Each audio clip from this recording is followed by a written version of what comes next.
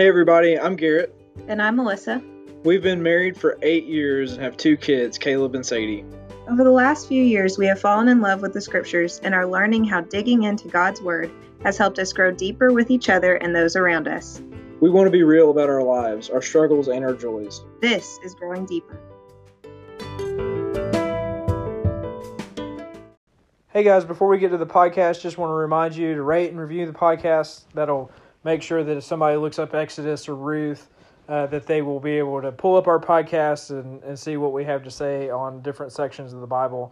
Also, if you have any questions or comments or things that you want to share with us, you can email us now. We now have an email address of growingdeeperpodcast@gmail.com. That's growingdeeperpodcast@gmail.com. Shoot us an email. We'd love to hear from you, even just saying, hey, we're listening and really appreciate it or something like that. I don't know.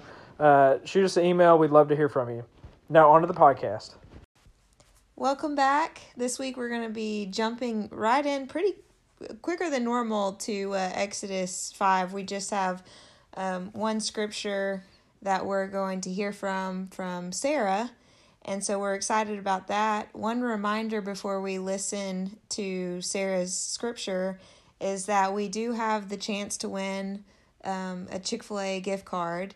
And so if you've left a review, please be sure to let us know who you are. Or if you do leave a review, you have until July 31st, so a week from right now when we're recording this podcast. And you can do that by sending Garrett or me a text if you happen to know us personally and have our numbers, or a message on Instagram. Or you can go to anchor.fm. Yeah, it's anchor.fm, and then I think it's /growing deeper. You can just look it up on there. And if you go to that website, then there's a way to send an audio memo to us. It can be a minute long. So just tell us who you are. If you're from somewhere else, tell us where you're from. Just want to get an idea of who's listening and who's enjoying what's going on here. The things that we're doing. Just want to get an idea of that. And for one in particular, if you're Superfly Honey, let me know who you are. I don't really want to send text messages to random people asking, hey, would you happen to be Superfly Honey? It's just an awkward text message to send. But if that's you, then please let me know. We're really excited. Thank you for the review. Thank you for the review. We're really excited that you're listening to it and that it's meaningful to you and that this is helping you in some way. That's what we're gunning for. Yeah. So we're really excited about that. So go review. Make sure you leave a review on there and then just let us know that was you. All right. So I guess we'll jump right into Sarah's scripture. Yep. The verse I'm going to share is from Zephaniah 3:17. And it says, "The Lord your God is with you, the mighty warrior who saves you. He will take great delight in you. In his love he will no longer rebuke you, but will rejoice over you with singing." I really love this verse, and I've loved it for a really long time because I feel like it displays God's love for us. And at times this verse has really been comforting to me. And it's reminded me that God delights in us and he does not put shame on us when we come to him. So many times I feel like we feel shame or disappointment in ourselves or even from other people. But God just asks us to come and he will save us. He doesn't ask questions. He just sees our brokenness and he responds with grace. I think that's so cool because there's not many times that we have people that will just respond with grace and love and not have some sort of disappointment or shame in you.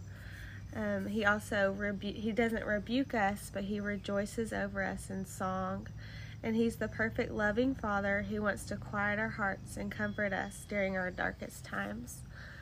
So I just really love that verse, and I'm glad we got to share a couple verses with you. One of the things that I love about Sarah sharing this verse is that I don't know that I've ever read it before. And I think that that's just really cool that she's able to bring up something new and share her perspective on it when it's something that I don't know that I've ever read before. Can I say it too? This is the first, I'll call it First Testament scripture we've gotten in the Old Testament scripture. That's what I mean. Well, Old Testament makes it feel like it's like old and not, archaic and doesn't belong with us anymore. Like it can be thrown away. Yeah. And so I don't really like that because it makes it feel that way. Yeah. Where it's like, oh, we want the New Testament. Which is part of why we've been doing all Old Testament books so far. Yeah, but it's one cohesive story. So I just want to commend, it's finally got something, from the Old Testament, from the Hebrew Scriptures, I should call it that instead. From the Hebrew Scriptures that sticks out to people that they love. And so I love hearing that from her. Yeah. I think what really stuck out to me, what Sarah said about this verse, is that God sees our brokenness and responds with grace. And, when people send us scriptures and stuff, I a lot of times think about it in terms of what we're currently studying, which obviously is Exodus. Mm-hmm. And so I was just thinking about how, Moses is such kind of a broken individual in the sense of he doesn't really have a place where he belongs.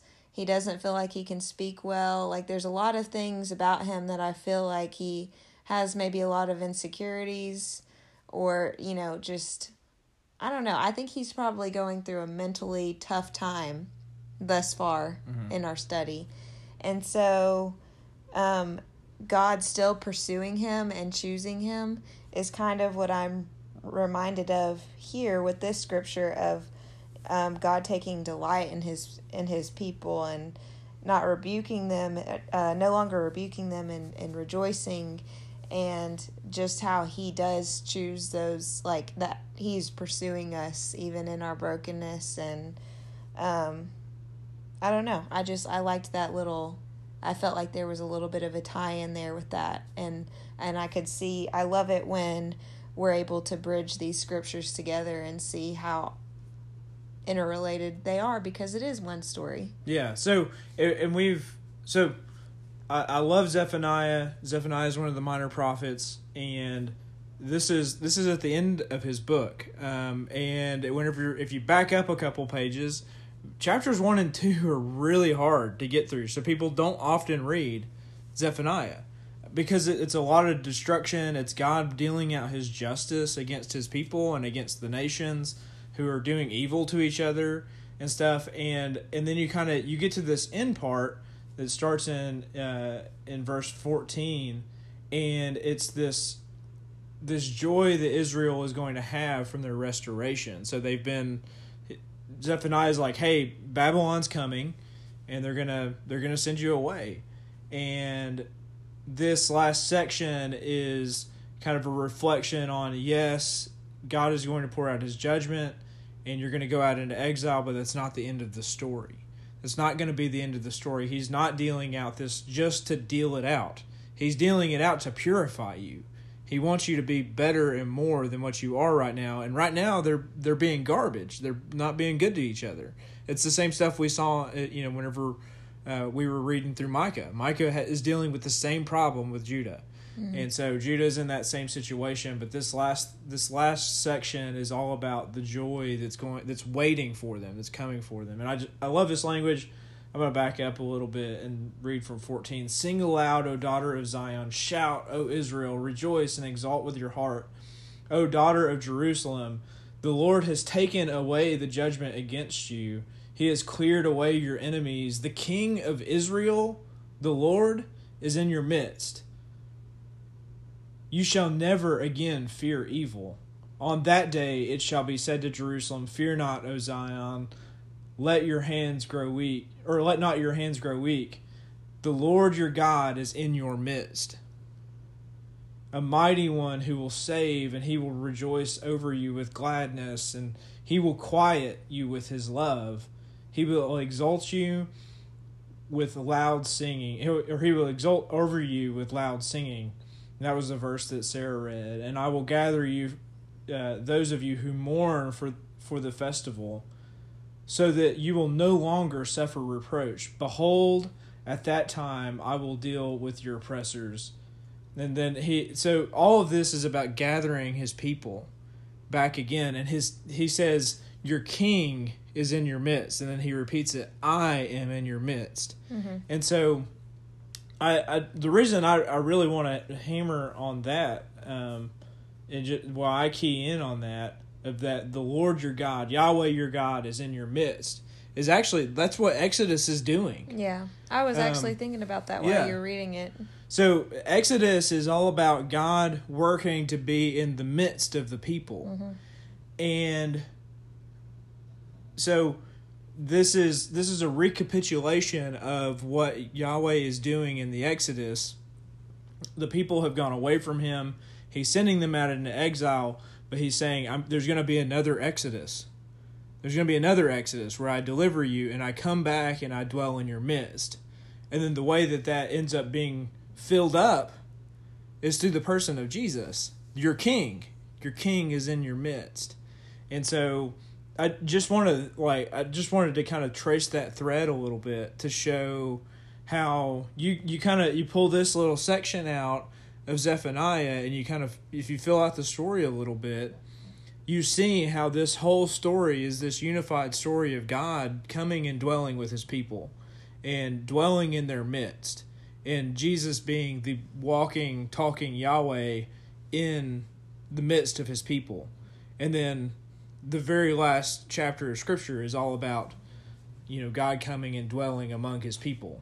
It says that he's with them. So there's no more temple because God is with them. He's there in their midst. And so that's what the whole story of Scripture is all about. And it, this kind of highlights that, of just how beautiful that picture is of God singing over you. Yeah. And being joyful of your restoration, and how he's, delivered his people, and he's just so joyful about it, and this festival that's going on and things like that. So yeah. So thank you, Sarah, for telling us about your favorite scripture. Yeah. Next time we will listen to Sarah's husband give his scripture, his Carter, and so we're excited to hear that next time. Before we jump into Exodus chapter 5, I did want to mention I kind of had a little bit of an aha moment while I was running one day, and I love running outside. I don't do it enough, but I like listening to music. I feel like I almost always have some sort of like epiphany. So maybe I should run like every day, but that's not the case for me. That would be Garrett's thing, not mine. But anyways, I was listening to a Rend Collective song called Rend the Heavens, and one of the lyrics in that song says, rend the heavens till all the earth is holy ground. And it got me thinking, it was after we had read about the burning bush. Yeah.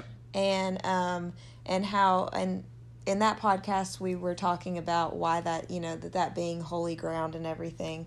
And so when I was listening to this song and thinking about all the earth being holy ground, I was thinking about how the burning bush was a holy place because God was there.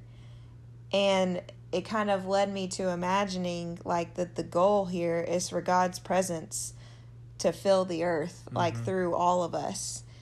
And with Sarah's scripture and kind of where you were heading with that, it just all kind of tied into me to kind of remind me of this kind of burning bush moment where it's like, yeah, God comes to dwell with us, and that is a holy space. And imagine what it would be like if we actually, if we brought heaven to earth and we filled the earth with it. If this earth was truly filled with God's presence. Yeah.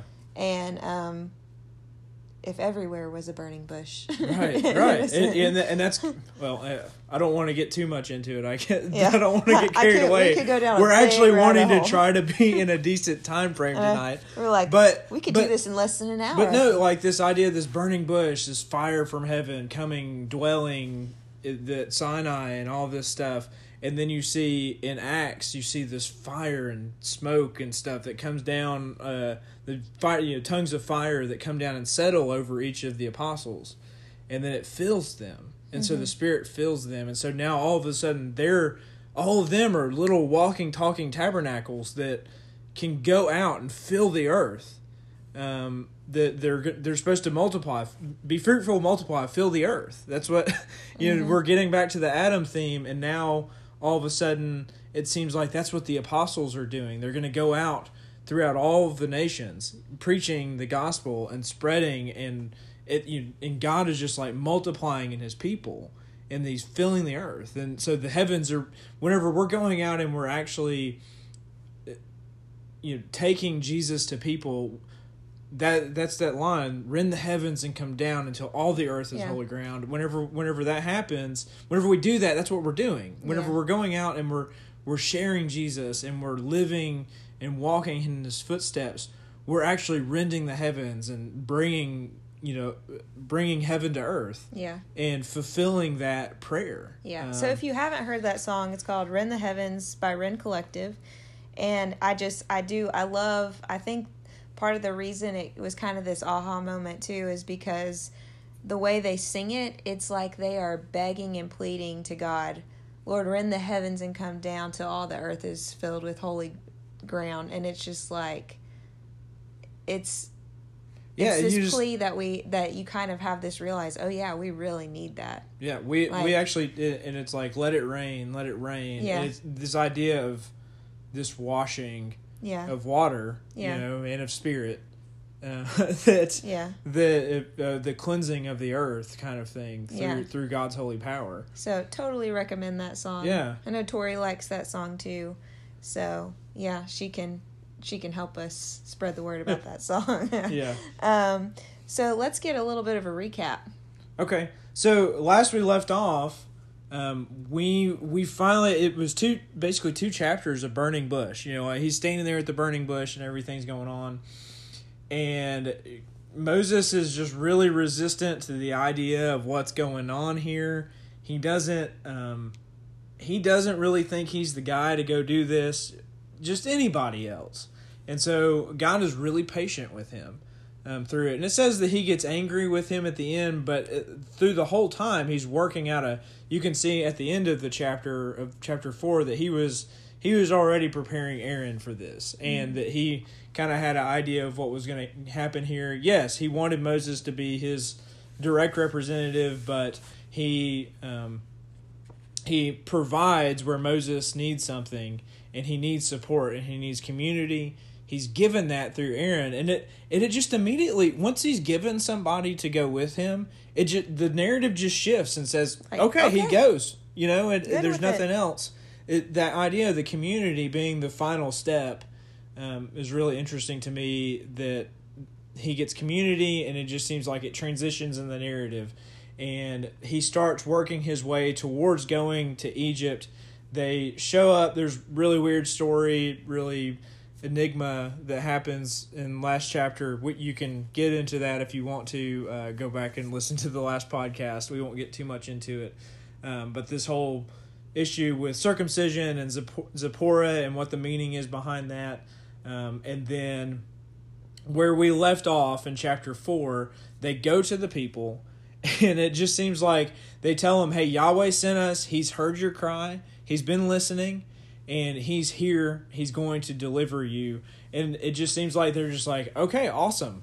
We're really excited about that. Yeah. It almost seems like they didn't even need the signs in the first place. Yeah. The people just believed. And it was like, then they did the signs before the eyes of the people. Everybody seemed to be pretty happy with it. And they respond in worship. Mm-hmm. And this worship, I guess, I want to think about worship a little bit in the idea of that true worship, I think, is whenever we recognize how small we are, and yet how loved and cared for we are. And so they feel really small in this moment. And yet to be told that Yahweh has heard you makes them, like, they understand that somehow they're still valuable to their God. And that lends them to worship. That sends them into worship, not just because he is gonna save them, but it is like you recognize how small somehow we are, yet how big we are in the thing. It doesn't make much sense, but it's kind of like that psalm that is, what is man that you should even recognize him? Yeah, and yet you've made us a little lower than the heavenly beings. And so it's just that worship comes from recognizing those two things. You don't worship just because you recognize you're small. Like, that doesn't lend you to worship. That just depresses you. And then, you may not worship if you just realize, somebody loves, but it's like whenever you have that, even though you are small, is like what lends them to worship. And so that is where we left off in chapter 5. And it's like, all right, now Moses is going to go do the thing, right? So if we've never heard this story before, we're like, okay, he had this awesome interaction at the burning bush. Now Moses is going to go do the thing, and all the people are going to be saved because that's what Yahweh said, right? Yeah. And so far it's going well. Yeah, everything seems to be going well. Yeah. So we're going to pick up in chapter 5. All right. Afterward, Moses and Aaron went to Pharaoh and said, "This is what the Lord, the God of Israel, says. Let my people go, so that they may hold a festival to me in the desert." Pharaoh said, "Who is the Lord, that I should obey him and let Israel go? I do not know the Lord, and I will not let Israel go." Then they said, The God of the Hebrews has met with us. Now let us take a 3-day journey into the desert to offer sacrifices to the Lord our God, or he may strike us with plagues or with the sword. But the king of Egypt said, "Moses and Aaron, why are you taking the people away from their labor? Get back to your work." Then Pharaoh said, "Look, the people of the land are now numerous, and you are stopping them from working." Yeah, so we have camera shift. You've gone from being in front of the elders, and now all of a sudden you've got Moses and Aaron there before Pharaoh, king of Egypt, right? And it's really odd. It's like, how in the world did they automatically just get audience with the king? How did they get audience with the king so quickly whenever they're a bunch of slaves? We don't know. It doesn't really get filled in. How does that happen? How did they so quickly gain audience? We really don't know that they did quickly gain audience. You just get the story where it picks up to say, now they're in front of Pharaoh, and I want to pay attention to the way things are phrased. Okay, and you think about it from sitting, let's say you're sitting in Pharaoh's chair. Okay, say you are Pharaoh. And listen to the tone that's given to you. Okay, and so I'm king of Egypt. How am I going to receive this whenever somebody comes into my court and says these things? How do you think I'm going to receive it? Thus says Yahweh, the God of Israel, release my people so that they may hold a festival for me in the desert. Well, you don't seem very subservient. Right. Yeah, you should be groveling right now. Yeah. Right? You should be asking me nicely. Yeah. Right? Asking at all. Yeah, this is a command. So you can feel it. You can feel the room. This is a command. So the whole thing is that this is what Yahweh says. This is an announcement. This is your superior that you're supposed to answer to. That's how they open up the thing in this room. And so you can feel it. Whenever you're Pharaoh and you're sitting in that chair, you can feel your heart grow hard. Mm-hmm. And you're like, who is this person that they come into my house and they tell me what to do, right?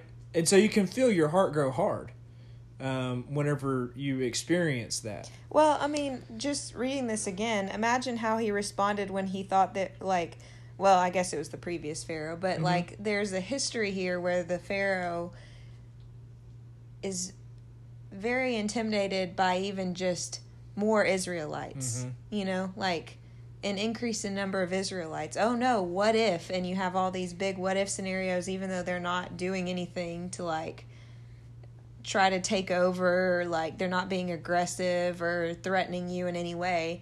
And so now you have somebody, God, who is coming in and commanding you to do something. How much more of a defensive stance are you going to take to that over just there's their population is growing, right. One's not threatening at all and the other is could be potentially very threatening. Mm-hmm. Yeah, so I just want to hone in that feeling of what just happened. It's like he just walked in and they declared Yahweh's superiority in this moment. Mm-hmm. And so Pharaoh's response, so then now play it out. Who is Yahweh that I should listen to his voice to release Israel? I don't know Yahweh. And also, I will not release Israel. So you can feel his heart grow hard. Mm-hmm. And his question is really interesting. Who is Yahweh? It's like he doesn't know who he is. And so I think what I think the narrator is doing here is that trying to get you to recognize this isn't just Pharaoh's question. It's not just Pharaoh's question, who's Yahweh? The question is also your question, the reader's question. Who's Yahweh? Why should I care what Yahweh says? Mm-hmm. Why should I obey Yahweh? That's what you're asking yourself as you're reading this script. As you're reading this story, you're asking yourself, why should I follow Yahweh? Why should I obey him? Well, Pharaoh's asking the same exact question, and guess what? That's what this book is trying to tell you, is who is Yahweh? And why should I obey him? And why should I obey him?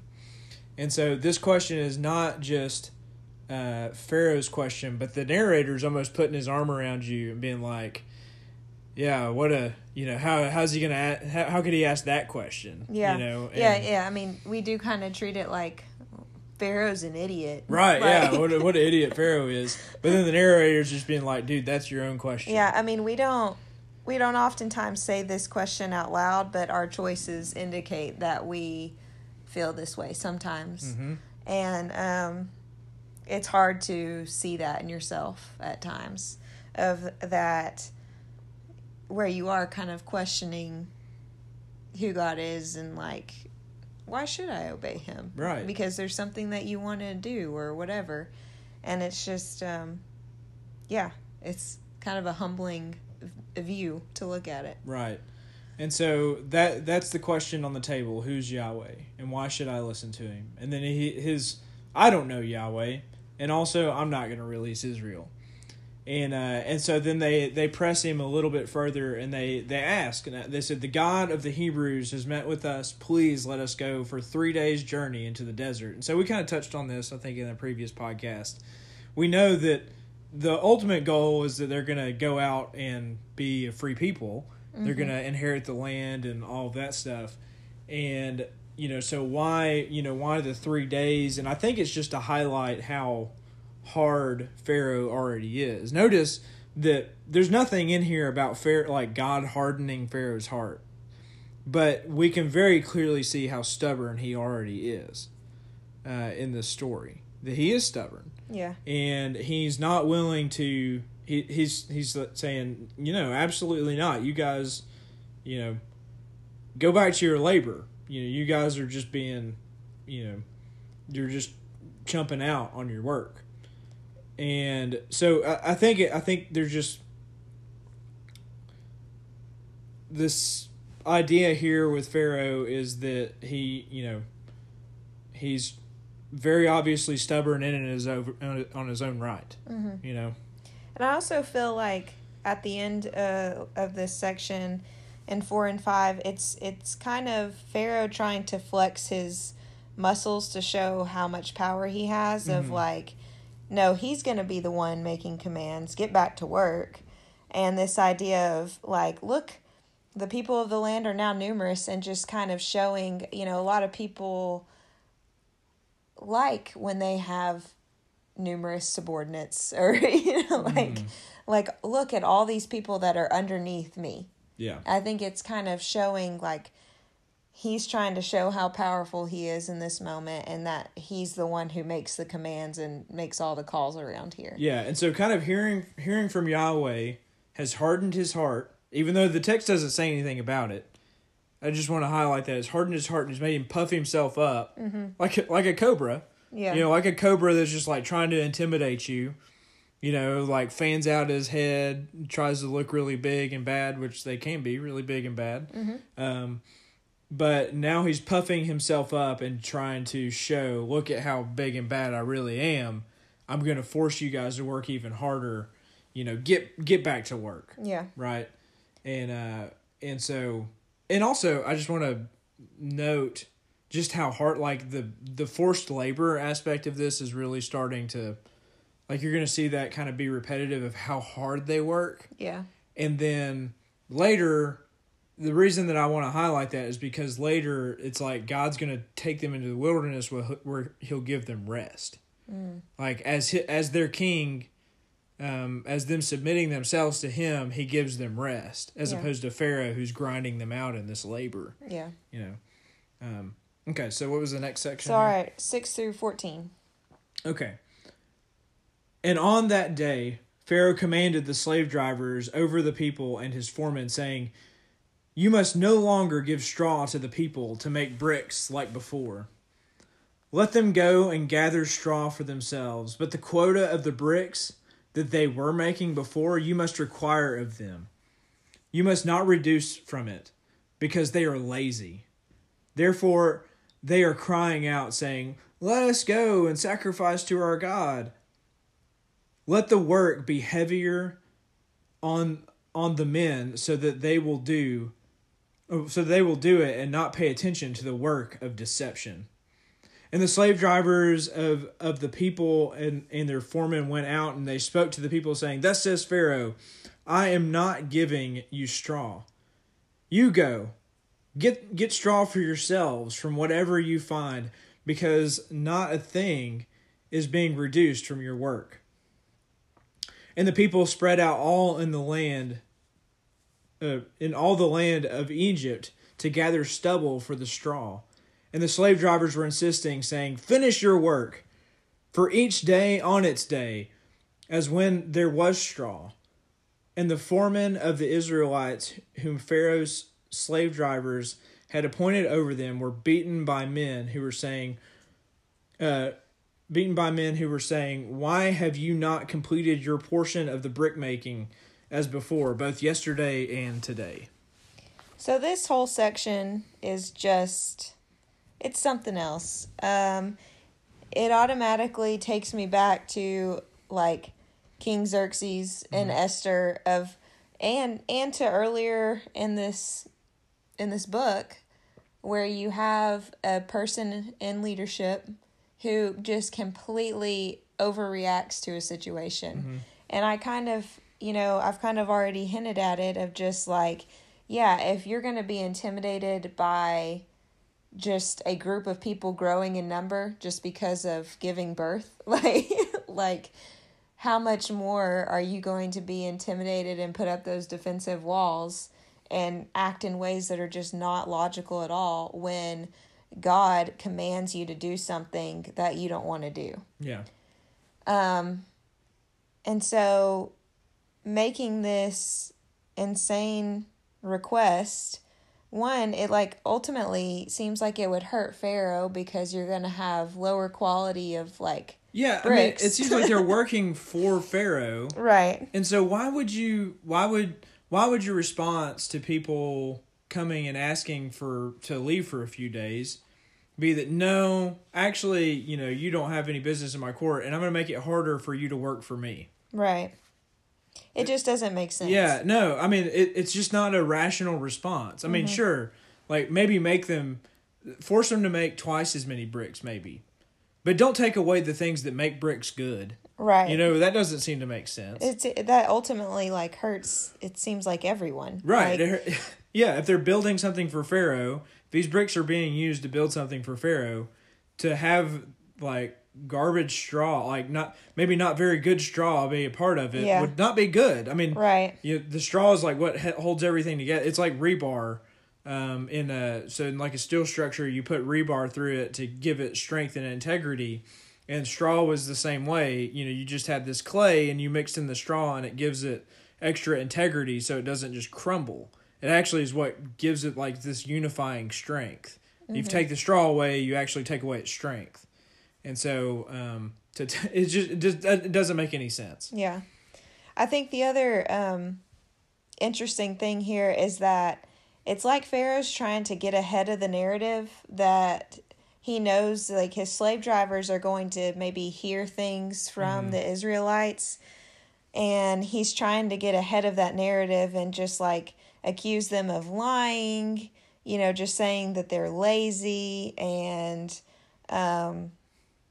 like he's just trying to go ahead and say, don't listen to that, because he knows they might be maybe he thinks they might be tempted to be like, oh, like, that makes sense. This makes sense. Yeah. Like, okay. Why wouldn't we? And why wouldn't he let you just go out and worship for a few days and I come think back? you mentioned that, like, in this culture, like when we were studying separately, Yeah. like that was like a common thing. Yeah, I mean, to be ask. able to go out and worship for, your God for a few days, it's a reasonable request. Yeah. Especially, it would help actually with them being able to make more bricks for them without much uprising if they just let them go worship their own gods for a few days and then come back, and then they can, morale's back up and things. And so anyways, instead he's grinding them out and just killing their morale even more, right? And just taking more stuff away from them, as if if you drive them even harder, that somehow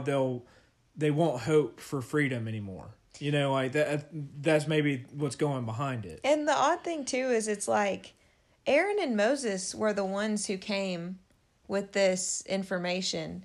So like, why wouldn't you just be trying to like get them away instead of punishing all the Israelites? Well, like, I guess I could see that a little bit in the idea of, if you punish the whole group, then that whole group will hold the one accountable. Yeah. I mean, coaches do that all the time, where you have one of your players messes up and the whole team runs, kind of thing. Yeah. And it's like, that's like what's and then happening everybody there. hates that one person because they got them into trouble. Yeah. You know what I mean? Yeah. So that I think that probably that's kind of how it plays out. Play out.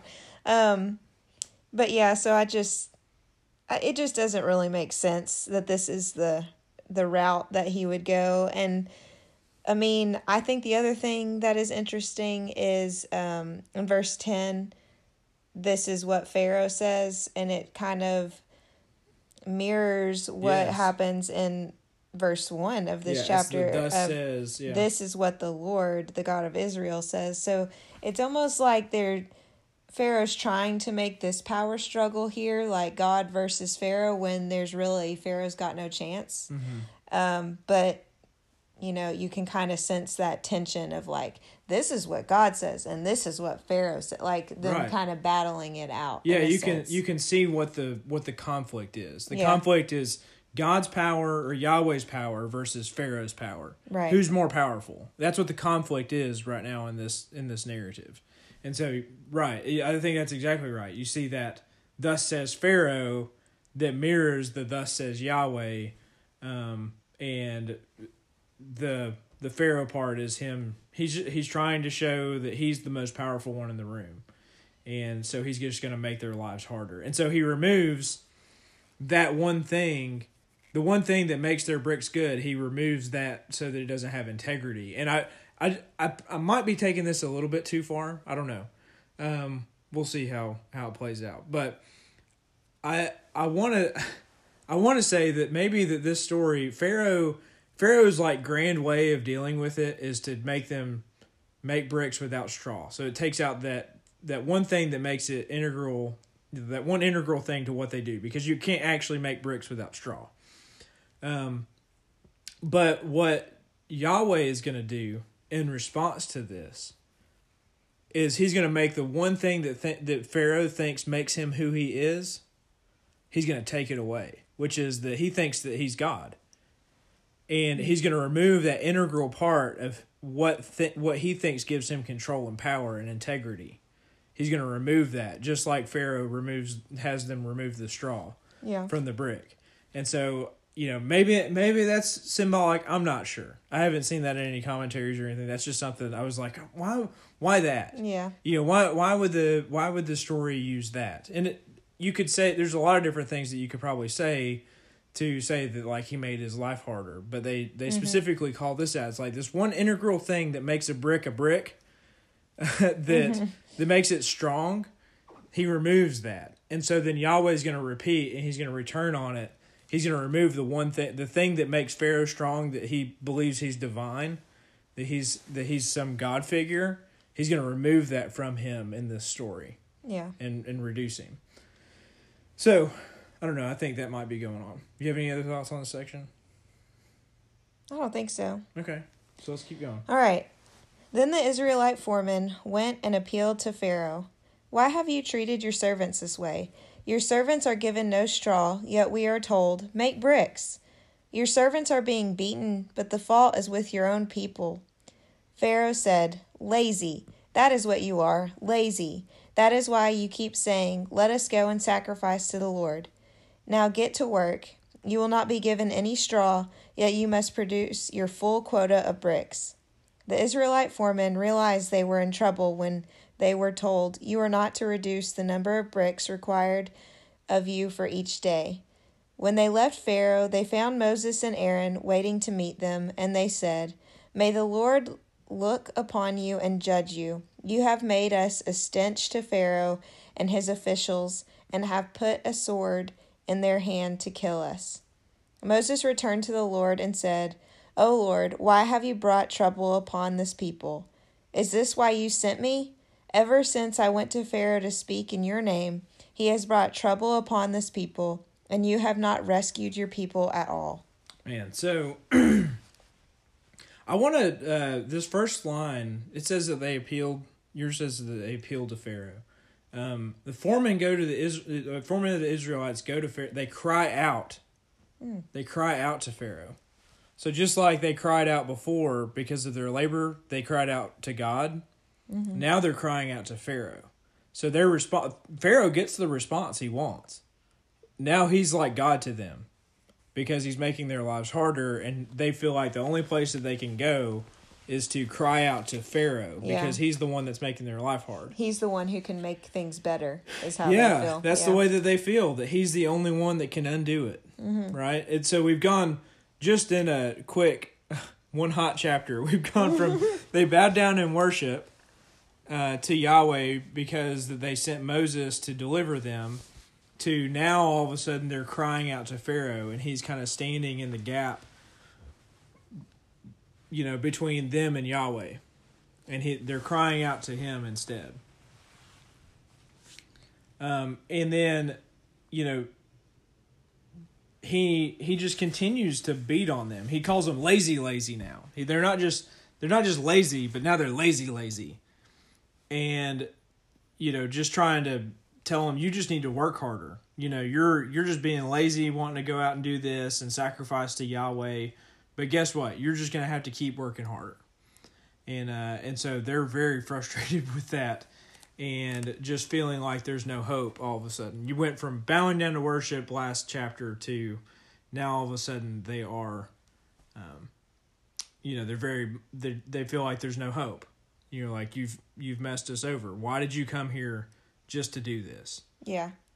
And a big thing, kind of the biggest aha moment I had in this section was kind of I feel like when we read this, we like to put ourselves in the position of the Israelites. Mm-hmm. And we don't recognize, we don't really know how much time has passed here. So in one sense, it feels like, wow, you were just worshiping God and you've already forgotten that he's just said I'm here for you and I'm going to do all this stuff. But I think we forget to look on the side of if we were the Egyptians, the opportunities that God is giving us. If I put myself in the position of an Egyptian or in the position of Pharaoh, to realize God is trying to give this person so many opportunities to do the right thing, to do what he's asked. Yeah. And to come to know him and to, Yeah, so to kind of, to back up a little bit, I think where you're going with that is that, they're wondering, God, why aren't you doing something? Mm-hmm. Right? That's where that comes from, is this idea of, why haven't you already done what you said you were going to do? Right. Like you said that Moses was coming here to deliver us, and yet still here we are, and they went to him and nothing happened. Instead, our life got harder. Right. That's where you're coming from with that, is that their lives got harder, and the question is why? And the answer being, or at least maybe one answer being that, listen, Yahweh is allowing the answers of the Egyptians to be developed. They're not necessarily definitely going to say no to it. You know, he's giving them agency in that and allowing them to make their choice. He's not just immediately saying, well, I know what their answer is, so, you know, I'm done with them and I'm just going to deliver Israel whatever. You can just turn it around and it doesn't matter. He wants, just like the question, who is Yahweh? God wants Pharaoh to come to know who he is, whether that's in a good way for Pharaoh or not. He wants Pharaoh to come to know who he is, and so he gives him that moment. He lets him make a choice, and that plays out. And they're frustrated with it, and they're like, "Why haven't you done anything?" It's like, well, I'm letting this develop. I'm not just going to say, you know, it gets into this. If you've ever seen Minority Report, where you look into the future, you can see somebody's going to do something bad, and before they do that thing bad, you just go in, you arrest them, and you charge them with a crime that they never committed. And so it doesn't allow for. It's like, well, would they have done it? You know, would they not have done it? And instead, God just doesn't work that way. You know, it's this idea of that. He doesn't just come in and say, "Well, I know what you're going to do. Smite you." You know, right before you do it, smite you. He lets a choice be made, and that's like that creates, you know, problems. But he's being patient with the situation, and he's saying, I want to give Egypt more time and more ability to make a choice here. And well, think about too, just like on an individual level of these like slave drivers, like, are they going to continue to put up with these, like, you know, in this chapter, we basically get the image of all these slave drivers very much listened to Pharaoh and, you know, worked the Israelites harder and beat them and all that. And so it's like, on an individual level, are any of those people going to say, like, this is wrong? Like, why are we treating them this way? So it's not just, I don't even think it's just Pharaoh. I think it's also the others that are treating the Israelites poorly. Yeah. Well, I mean, and he's letting a response come out of the Israelites. They get frustrated. They say, "Why are you doing this?" And then even Moses, he's given an ability, like, he has a response to it. And it's all just like he's showing patience. He is showing their character. He's letting that kind of flow out. And it's also showing that it wasn't because Moses and Aaron went to them. It wasn't because the foreman went to them. No, the only way that they're going to get out of this is by Yahweh's power. Yeah. Not by their speaking or their, you know, it's going to be by Yahweh. And something we had talked about was like, okay, what if Aaron and Moses went to Pharaoh and were like, "Hey, let my people go," and he's like, "Okay." Right. Like, sure. Then it kind of feels like, oh, well, maybe Pharaoh is just good guy Pharaoh. Yeah, Pharaoh's the one that's gracious, right? Yeah, and he kind of, you know, it doesn't, like, with the way the story actually plays out, you can see God's involvement and the miracles kind of that he works in this situation, and that it is God. It's not anyone else, you know? I mean, he's working with Aaron and Moses, but, like, it's not Pharaoh. It's just, like, so merciful. Yeah. And so I guess I just want to show that in the story, that this is one of those moments where you just look up. They're looking up and they're being like, "Why did you create this? You sent Moses and Aaron here, and all our situation has gotten worse. And you didn't deliver us. Instead, our situation got worse. So what in the world are you doing? Why did you do this?" And so this isn't the only time that this will happen. I mean, this is going to be something that happens for a lot of the prophets of God. Elijah would have the same exact experience with Jezebel. He'd be up on the mountain calling down fire from heaven and burning up the stuff on the mountain, and then all the prophets of Baal are killed, and then Jezebel hears about it, and Elijah runs for his life. And he's like, why? And he begs God. He's like, why did you do this? Why am I the only one? And why, like, kill me. Just kill me, is what he would say. And so it's kind of that same moment. And what made me think of, it pulled me to, whenever we were reading this, it pulled me to 2 Peter chapter 3, where Peter is writing to the churches in, the Near East and the, all the different churches that are all spread throughout under Roman rule. He's writing to them when they're in like really deep persecution, and he's trying to give them courage. And he says this, and I'll just read one section of it. The beginning of it talks about it too. But they're sitting here wondering, like, what? I thought we were believing in Jesus as Messiah. Why is he not coming yet? Why isn't he here?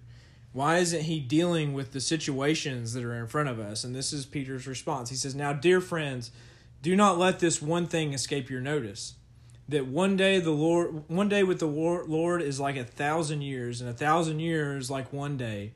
The Lord is not delaying the promise, as some consider slowness, but is being patient towards you, because he does not want any to perish, but all to come to repentance." So his point there is that, listen, it feels like Yahweh is delaying. It feels like that he's just not coming fast enough. But the whole point is that he wants other people to come to repentance, not just you. Mm-hmm. And it's for you too that he's being patient. And just the same, what's happening in this story in Exodus is that God is being patient. And he's letting it unfold. He's letting them see what Pharaoh's like even more. Mm-hmm. He's showing Pharaoh's stubbornness and his character and his hardness of heart, and how he grinds them into the ground. And then whenever he does get them out, it's going to juxtapose and it's going to say, "Listen, I'm the God that gives you rest. I'm the God that says, yes, like I am your king now. I'm your new Pharaoh, I guess, but." That you're going to come out and be my servants. But whenever you serve me, you get rest. That's what Sabbath hasn't been installed yet. Sabbath is part of what gets installed after this, and this idea of this resting in Yahweh and trusting in him. And so that, I think that's something that's being developed in this story, and we're just kind of left. And we're also, in this chapter, it's just like, you've not delivered your people. So what are you going to do? And also we kind of get that honesty from Moses. He's not, it's not like he's always just, optimistic about everything. Yeah, in fact, he's wondering too. Usually not, like, he's usually full of doubts and wondering. And I think that I love the tie with the 2 Peter verse, because it also, to me, reminds me of what we'll read later in Exodus about God's character, and what we've talked about so many times, of this idea of like slow to anger. And that slow to anger is part of, is his patience, which means, so I got a little bit more fill out on that one. Oh, really? Literally in Hebrew, it's long of nostril. And the point with that is that whenever you're angry, you like blow out your nose kind of thing, like you snort kind of thing. And that, like this, it's like this picture of flame blowing out of your nose. But whenever you have whenever he's long of nose, the flame doesn't come out all the way. So like, it's just like this idea that like by the time the fury gets out of the nostrils, flame of nose. Yeah, the long of nose. That's slow to anger. Slow to anger is long of nose. But that whenever he is angry, it's like it's given time to chill out. Yeah. That like whenever it does come, it's not like he is compassionate. Yeah. And that he doesn't just all of a sudden, just like flip a switch and now he's just angry. That it takes a long time to develop that. Yeah. To where he pours that on his people, on his own people. Yeah. He pours out his anger, I think the last couple of verses with where Moses is talking to the Lord. And, you know, if we think about Moses is an Israelite raised by Egyptians and then moved to Midian. And here he is, he's talking to God, and he refers to the Israelites as this people. Like, why have you brought trouble upon this people? And let's see, he has brought trouble upon this people, and you have not rescued your people at all. And he's like very much not identifying as one of the Israelites, which I sort of just feel like it goes back to this idea of how he's just felt like a foreigner, and like I feel like he's still just having a hard time with knowing who he is, maybe, you know, like his identity of being like in all these different places and not really having a home in a sense. And I don't know, it's just he's not, you know, you would kind of think, like, I think I've always thought of Moses as like going back to like help rescue his true people kind of thing, but he's not really like super connected to them. Right. He doesn't, and like, you know, especially it seems like a lot of time has passed, because he's like, God told him, you know, like everyone who wanted to kill you is dead. So it's like he probably doesn't have like any personal relationships with the Israelites that are, you know, like no, they don't like him, and they don't, and I mean they blame him for all their problems. Yeah, I mean they ran him off in the first place, you know, and so I just, you know, it's got to be such like an isolating position for Moses, and like you don't necessarily, I've never thought about Moses as being just like this really lonely guy until we've started studying this. And I think even as a leader later, he's just going to be a really lonely person, because that leadership position is lonely in that he feels like everybody comes to him like all the problems are his fault. And then he's just like, Yahweh, you put me here. You know, like you wanted me to do this. And that's really how this chapter ends. I don't really want to go into the next part. I really want to leave it to just say, sometimes there are just times in your life where you just look around and you're like, why did you send me here? Yeah. Why am I here? Especially, it's like we've had times where we have felt like specifically called to do something, and then, you know, it just, you're doing the thing you feel like you're supposed to do, and then something just happens that just doesn't make sense, and you're like, is this right? And I think what we're learning from this book is that we have to be patient too with God, and understand that we don't understand his timetables.